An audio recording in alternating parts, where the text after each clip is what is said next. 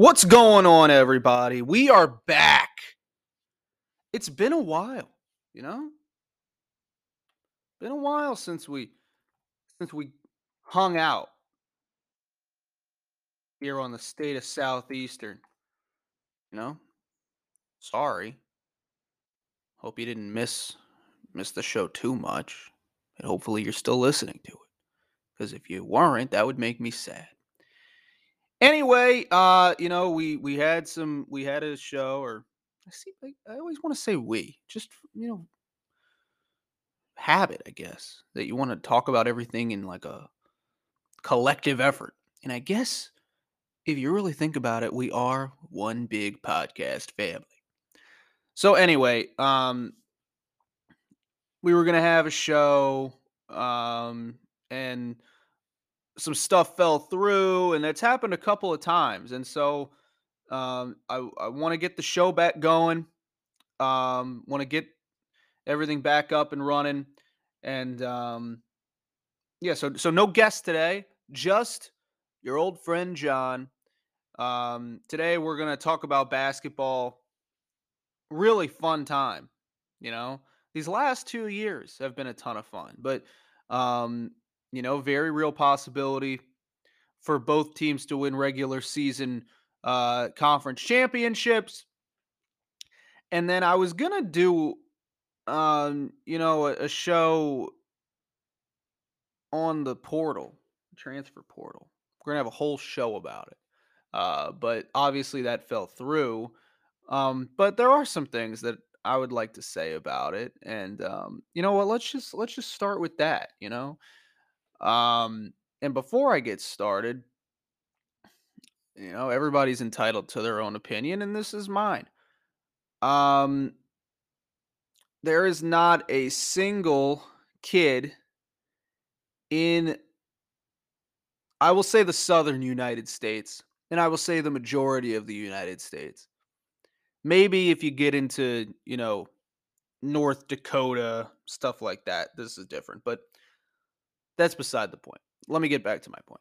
There is not a single kid in America who's just starting football, let's say like 9, 10 years old, who's hanging out with their friends and they're talking about their dreams and they say, I want to go play FCS football. Again, maybe in, the Northwest where FCS football is king. So, that said, when you have a player like we've had this year who comes to the FCS level and dominates, that kid deserves to chase their dreams. We had Zy Alexander and Jack Henderson both go from the FCS to Power 5 schools. Jack's at Minnesota, Zy's at LSU for this next year. And I saw people not happy with that. And you know what? It hurts initially, but when the initial sting wears off, in this transfer portal era, I feel like that is what we should be rooting for these kids and for our student athletes, is to do so well for Southeastern that they get a chance to put themselves in a position to do what they dreamed of when they were 10. Zy's accolades speak for themselves. You don't get to LSU by doing nothing. He earned it. Jack earned it. All Southland Conference in every single season he played at Southeastern. Would I have loved for them to stay forever? Of course. But in the transfer portal era, I think until the way the transfer portal is done, it's what we should be rooting for across every sport. We saw it with Gus Okafor last year. He's playing for Wichita State basketball now. If someone is good enough to dominate at Southeastern and make Southeastern something special and make our athletic program something special and put us on a national stage, we played on ESPN last year for the conference championship in basketball. If we would have beaten Samford in overtime, we would have been up against the most accomplished program in FCS history, North Dakota State, in the next round. And that would have been exposure.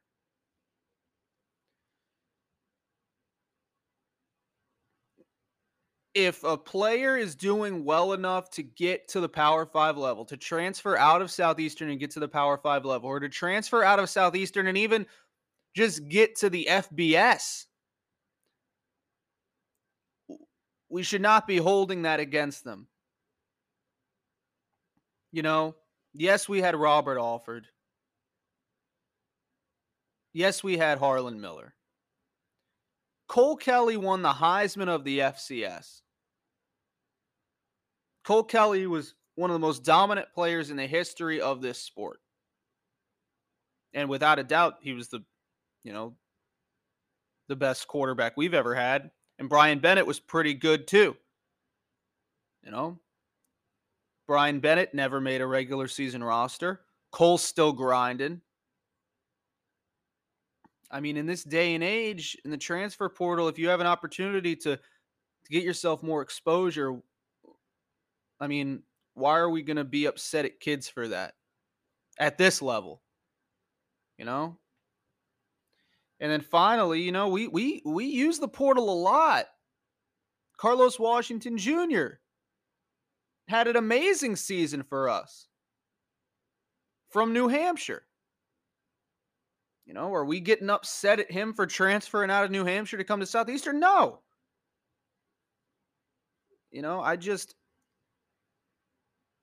Again, like I said at the beginning of this, everyone's entitled to their own opinion, and this is mine. My opinion is I'm super happy for guys like Zai and guys like Jack. And you better believe that I'm going to be rooting them on every Saturday and just hoping that they're dominating at LSU and Minnesota. Then Bryce Cage is at Texas State now, and whoever else goes somewhere, over the offseason. I hope that all the guys who entered the portal wind up finding a home. I mean, and then you look at a guy like Marcus Cooper. Marcus Cooper was, so important in that UIW run this year. And would I have liked to have him be a part of a run at Southeastern? Of course. But if he's not going to be here, I mean, why root? I don't know. I don't know. I root for these guys who were part of building this, who spent time building it. And I'm going to continue rooting for those guys. So anyway, that's my thoughts on that. And again, everybody's entitled to their own opinion. I love everybody who supports the show and supports Southeastern. I really do. But that's my thoughts on that. And we still got a handful of guys who are in the portal, still looking. And I hope that they all find homes. So I wanted to do a whole show about that, a whole show about the portal. And obviously it didn't happen, but that's out of the way now. Let's get into basketball. And boy, is it a fun time. Men's basketball 3-1 on the year. Women's basketball 3-1 on the year. As we look ahead, all right. Obviously, 1-3-4 on the women's side. Big win over Corpus Christi on Thursday. That gets us to 3-1. It ends Corpus Christi's perfect season in Southland Conference play, and very important because of weird NCAA moving from Division II to Division I rules. We're technically in first. Not in terms of winning a regular season championship, but in terms of grabbing a number one seed for the conference tournament. That is because Texas A&M Corpus Christi, not Corpus Christi, Texas A&M Commerce. We're starting to get too many Texas A&Ms in the world. That's actually a fun question. I'm going to find that out, how many Texas A&Ms there are. Commerce is 4-0. There's two 3-1 teams. They are the Texas A&M Corpus Christi Islanders, who we now hold the tiebreaker over, and your Southeastern Lions. We're both 3-1. Commerce is 4-0, but they can't win the conference. Let me see if they can even win the regular season. Let's find that out by going to the official website of the Southland Conference, and that's southlandconference.org. Usually they have like an asterisk next to it if they can't win it. So I don't know. That's a question for someone who is more qualified than me. Anyway, Commerce started 2-10 and they've won all four of their conference games. That's crazy. So we'll see if they're able to keep the pace, you know. So far this year, the conference teams they've played are UIW, Nichols, McNeese, and Houston Christian. UIW, McNeese, Nichols, Houston Christian. Not a single one of them have a winning record in conference. Houston Christian is the only one that is not below 500. We will play them all the way in February. February 18th is the only time we'll play Commerce. We play, oh wait, no, we play them on January 21st at home. Anyway, 53-46 win over Corpus Christi last night. It was one of those nights for Alexis Horn where she shot the ball a ton. In only 10 minutes, she scored 20 points. How is that even possible? That she shot 16 shots in 10 minutes? I don't know if that's a mistake. That is wild. I don't know. That's according to the website, Southeastern Lionsports.net. I don't know. But anyway, for the game, we only shot 35%, but we held the Islanders to only 30%. They shot 2 of 12 in the first quarter, only scoring 5 points. That's not going to get it done. Anyway, like I said, huge night for Alexis Horn, 20 points. Natalie Kelly was sensational. 9 rebounds for Natalie Kelly, one of the best games of her career. You know, came in with a lot of expectations from Auburn, but starting to really pick it up. And you know, if we can continue that, you know, if Natalie Kelly and Chrissy Brown are on the floor together, I don't know how anyone's going to ever rebound the basketball. If they're not us. I mean, they are sensational rebounders. And then assist-wise, Haley Giordano led the way with 6. 8.6 assists, 5 rebounds for Haley last night. As we move to the men, I actually have something to say about the men's team, as we are now 3-1.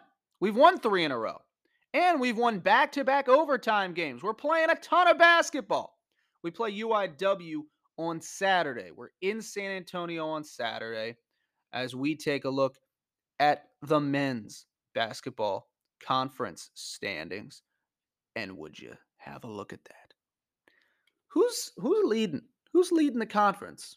Oh, well, I got the answer for you. It's the Southeastern Louisiana Lions, because they hold the tiebreaker over Texas A&M Corpus Christi. Now, UNO is also 3-1. We'll see who the Privateers lost to. Ooh, they play Corpus Christi tomorrow, which would be Saturday. That's a huge game. And we will root for Corpus Christi to win that because we own the tiebreaker over Corpus Christi. Their only loss came, wow, to HCU in their Southland Conference opener. They then beat HCU 82-59 like a week later. They dominated Lamar, and then they beat UIW last night in overtime. So I don't really, I mean, of course, Coach Schlesinger over there is obviously he's built that program into something very, very good. So always got to be wary of them. But anyway, the story of last night was the fight. Alec Woodard hits the 3 at the buzzer to send this game to overtime. Or actually, it was 4 seconds left. I thought that there was like a second left. And then Corpus Christi inbounds it and got all the way down the floor. I thought that there was a mistake on the clock. No, they got a really good look at the end and missed it, thankfully. So he sent us to overtime. Alec Woodard sent us to overtime with the 3. He had 18 to go along with 6 rebounds and 4 assists. And then once we got to overtime, we scored 16 points in just 5 minutes. It was a very high scoring overtime, 16-13. We scored 47 in the second half, overcoming a 13-point halftime deficit. Leading the way was Nick Caldwell. I'll talk more about Nick here in a second. But then Roger McFarlane also added 20. Boogie Anderson had 15. And then Woodard had 18. We had 4 players in double figures. Unreal. Matthew Strange didn't hit a single bucket until overtime. He went 1 of 6. But man, that 3 was huge. It wound up being the difference in the game. Shot 31 of 58 from the field. That's good for 53%. That's winning basketball. 38% from 3. That's going to get it done most of the time. And then we hit 65% of the foul shots. I'd like to hit more, but whatever. Now, as we look ahead, we got UIW on Saturday. Like I said, the Cardinals will enter the game as I pull it up. Again, it's kind of the calling card here on the State of Southeastern is the incredible lack of research done beforehand. Incarnate Word is 0-4. They have lost 5 in a row. They are 0-8 away from home, but they are 4-3 at home. So I'm just saying, it wouldn't shock me. This is a game we need to win, especially in this conference, where everyone can beat anyone. This is so important because we have an opportunity to beat a team that on paper we should beat. We should beat this team. And it's a chance now because if Corpus Christi wins against UNO, that would put UNO to 3-2. It would put Corpus Christi to 4-1. And if we win, we're 4-1. We own the tiebreaker over Corpus Christi. Of course, the conference shares the regular season championship, but you can't share a 1 seed in the conference tournament. So we'd be in line for that. Obviously, a long way to go. But anyway, that's what we got to look forward to. The thing that I wanted to talk about with Nick Caldwell is Nick Caldwell has been an incredible story. And I look forward to talking with him sometime soon. We were actually supposed to talk, but apparently he had a basketball game to play or something. I don't know. Anyway, I just want to, we talked about the transfer portal with football. Let's talk about Nick Caldwell's career journey and him getting, to where he is. He came in as a freshman in 2019. Jeremiah Saunders transferred. Isaiah Kirby transferred. Max Romanoff transferred. Max Starwood graduated. Byron Smith transferred. Vaughn Julian graduated. McKay Howell transferred. Pop Jop graduated. Brandon Gonzalez graduated. Ty Brewer transferred. And Max Brockman is still here. And then you go to the next year. You go to 2020. and we look at the players on that roster. Plenty of carryover from 20 what year is that? 2019 to 2020.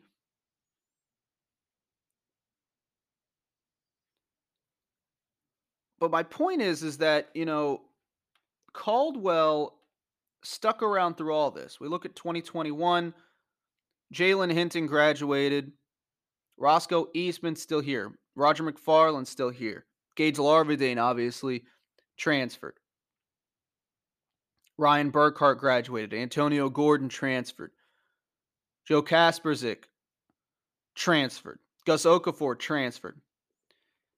Max Brockman is only a redshirt sophomore. He's been playing here since 2019? The COVID year is he's not even listed as a redshirt sophomore on this year's roster. He's just a true sophomore in his 4th year. I just think that's hilarious. Anyway, Nick Caldwell. Another one that the COVID rules, he's only a junior. But anyway, Nick comes in as a freshman and plays extremely well, right? First year, he started 3 games. He averaged over 18 minutes a game. Scored a career high 16 points twice. Starts 6 games in 2020. And then only starts 2 games last year. Had a career low in minutes. He went from 18 minutes as a freshman, 21 minutes in his second year. I'm not going to say sophomore because he's only a junior. And then only 11 minutes last year. And then to start the year, as we look at his game log, he goes 19 minutes, 17 minutes, 15 minutes. Had only 8 minutes against Appalachian State. Only 10 minutes against Dayton. And then something wonderful happened. Against Belhaven, he goes 28 minutes, 11 points. Then Troy, he gets 10 points in 23 minutes. And I think that really started something. Or actually, I'm looking at the wrong. What am I looking at there? Anyway, he scores 23. My apologies. He scores 23 against Belhaven. That's a career high. He scores 19 against Troy. Now we're getting the hang of it. 19 against Troy. I was looking at rebounds. He had 23 and 11 against Belhaven. He had 19 and 10 against Troy. And now that the rebounds have kind of gone away, the points have not. 16 against Southern. 15 against Lamar, and last night, 21 to lead the way against Corpus Christi. The resurgence of his career is crazy. Because if we go back to last year, let's just look at his point totals. He scored a season high 11. That was his season high last year. He only got into double figures once, and it was all the way in December. Once the new year began, 5 points, 8 points, no points, 6 points, no points, 7, 2, 2, 3, 5, 6. Went 3 consecutive games without a point. Had 2 against UNO, or actually against Incarnate Word. Scoreless against UNO. 4 points, 3 points, no points, and 4 points. I mean, the fact that guy has been leading the way over the past month, kudos to you, Nick Caldwell. Again, and I talked about it at the beginning of the show, using the term we. But I guess if you think about it, we, you and I, everyone who listens to the show, we want Nick Caldwell on the show. We're going to get him on the show. Just didn't work out this week. Anyway, a bit of a shorter episode because we don't have a guest. But thank you for being my guest. Anyway, big weekend of basketball. Very important that we win these games. So hopefully, let's try to do that. Thanks for sticking around and supporting the show, everybody. Gonna throw this out there. I don't know if anybody's listening. If you are a Hammond business that has any interest in supporting the state of Southeastern, let us support you. Reach out to us or to me. It's just me. stateofsoutheastern@gmail.com. You can DM us. DM me. I don't know. Is that bothersome using that plural term? DM the page at the state of SLU on Twitter and Instagram if you'd like to. But don't worry, I'll be reaching out to you too. All right? So you don't have to do too much legwork. Hope everybody's having a good new year. Again, thank you so much, everybody, for supporting the show. We'll have a guest next time, so you don't have to listen to me the whole time. Anyway, have a great weekend, everyone. As always, it's Lion Up over everything. This is the state of Southeastern.